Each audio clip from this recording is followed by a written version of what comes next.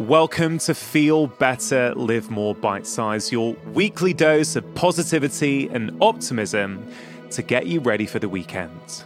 Today's episode is brought to you by AG1 from Athletic Greens, one of the most nutrient-dense whole food supplements that I've come across.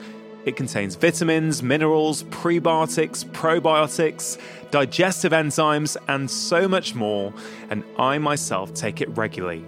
Go to athleticgreens.com/livemore to access a very special offer. For this February only, they are giving my listeners 10 free travel packs and 1 year supply of vitamin D with your first order.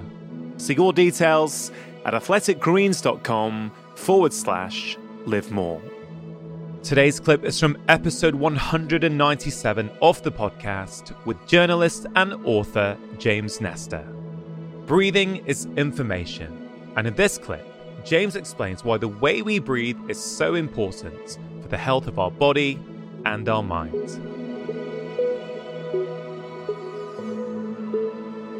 One thing I don't think people still quite fully understand is how intimately our stress levels are linked with the way that we breathe. And therefore, without that understanding, it's hard sometimes to persuade people that, hey, you know what? If you literally can hack that system by working on your breath, not for hours a day, just a few simple things, you can actually start to change your biology. So can you speak a little bit to how stress and breath are linked? Well, this is what's so great about breathing is you can feel the effects and you can see the effects immediately. When you're changing your diet, usually that takes a little while, right, to really see the transformative effects it has. It'll take maybe a few days, but if you want to lose weight, it's going to take a few weeks or it's going to take a few months. And, so many of us today, we have a very short attention span. So I think that's one reason people fall off their diets. They're just like, I'm sick of doing this. But with breathing, one of my favorite things to do is to put a pulse oximeter on someone, put a heart rate variability monitor on someone, have them breathe in a very specific way, and then watch what happens after a minute. Right? Even after a few seconds, you can see this transformation taking place in your body.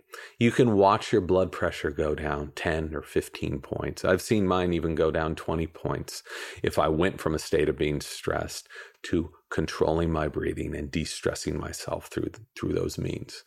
If you're able to improve your health and improve the efficiency of your body within a few minutes, just imagine what's going to happen after a few days or a few weeks or a few months, and you start to understand how your breathing is such an integral part of your healing and your long-term health. One of the most memorable bits in your book for me was when you were talking about your own experience of trying Tummo breathing, and you said something to the effect of, I was stressing my body out, but this stress felt very different to the stress that I feel when I'm running late for an important meeting. And I thought that was really fascinating, this idea of stress, which we typically associate as being a bad thing. Certainly the societal narrative around stress is bad, we want to avoid it. But that was a beautiful way of describing sort of helpful stress and unhelpful stress. And I wonder if you could expand on that a little bit. I think the difference is when you are rushing to a meeting, when you are trying to answer emails and trying to answer calls and getting very frustrated with the amount of work you have to do every day, there's no outlet for that stress. That stress seems to build and build and build, and it starts coming out in different ways. You get angry. You can't think straight. Your blood pressure goes up. You start clenching your fists or your muscles tighten, and that's such bad news. But if you clench your fist and tighten your muscles and control your breath and learn to do this consciously, you can learn what that stress feels like, and you can then learn to turn it off. For the majority of the time, you do want to breathe slowly, rhythmically, lightly through the nose, okay? That is how you're going to get the most oxygen, the most energy for the least effort. And that's exactly what you want throughout the day. But sometimes you want to push your breath and you want to use it to purposely stress your body out. Controlling the stress and using breathing as your pressure release valve can have enormous benefits to your day-to-day health. What these practices do is they focus that stress into a controlled space in your day. So the Wim Hof method, you're not going to do that all day. Just like you wouldn't be going to the gym and lifting weights all day. It would destroy your body. Wim's method, you do it for about 20 minutes. And the point is that you use this method to purposely stress your body out so that the other 23 and a half hours of the day, you can be in a state of calm and control. And, Wim calls it the Wim Hof method, but he's so clear that these practices have been around thousands and thousands of years. You can call it Tummo, you can call it Sudarshan Kriya, you can call it pranayama, whatever. They're all doing the same thing. They're forcing you to overbreathe, to stress yourself out, then control your breath, and then to stress yourself out again, then control it again, like interval training, so that you can control your stress. And the science is very clear that these methods can have an incredible impact on both mental health and physical health, including autoimmune diseases. Periodic stress is very good, okay? Hormetic stress is very good for the body. That's how we evolved, to go and run after a tiger or fight off someone and then to chill out for the rest of the day and the rest of the night.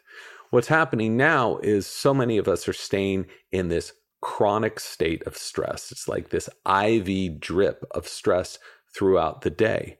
And you can see that in what this has done to our health. So inflammation is behind the vast majority of modern chronic diseases, whether you're looking at diabetes or heart disease or hypertension or whatever.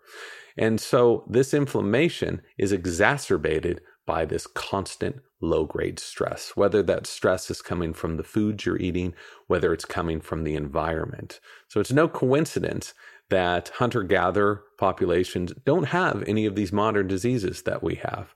It's no coincidence that our ancestors, as far as we can see, didn't have the vast majority of these diseases we have today either. What has happened to us as a species whereby we need so much help at learning how to do one of the most basic and most important functions that exists?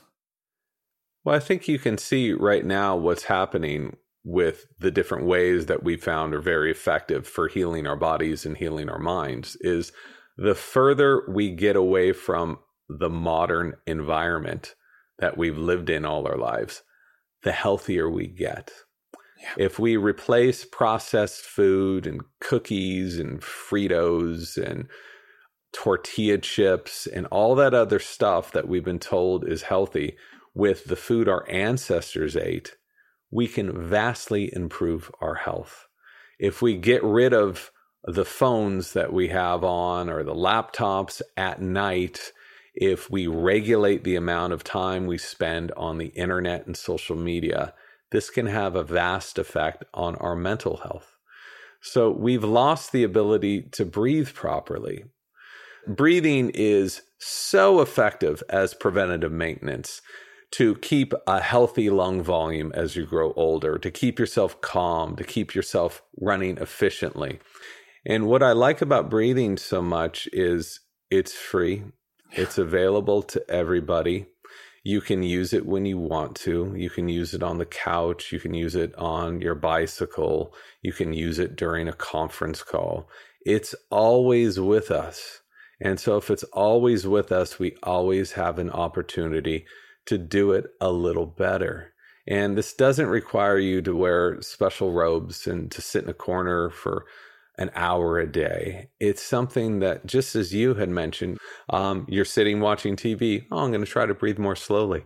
You can really do it at any time and always get the benefits from it. And that's really the last thing is I have seen no negative side effects to breathing better.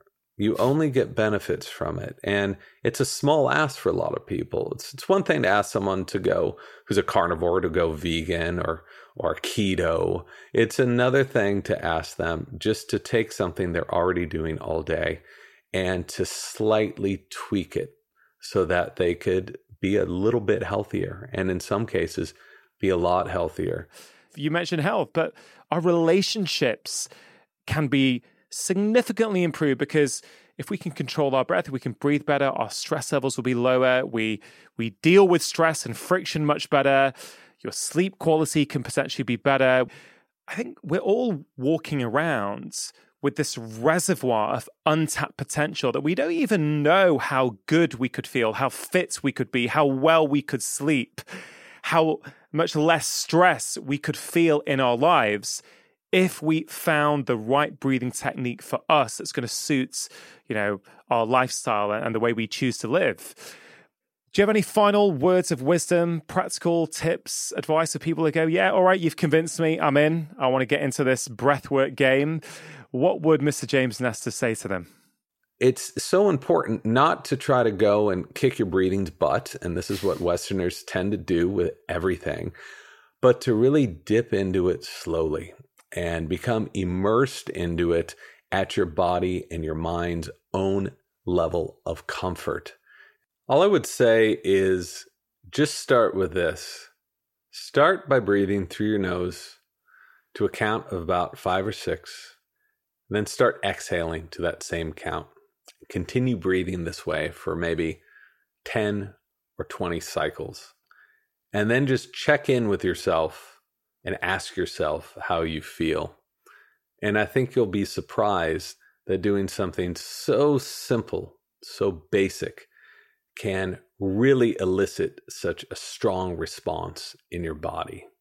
And if you're intrigued with that, then you can go so much deeper into breathing practices.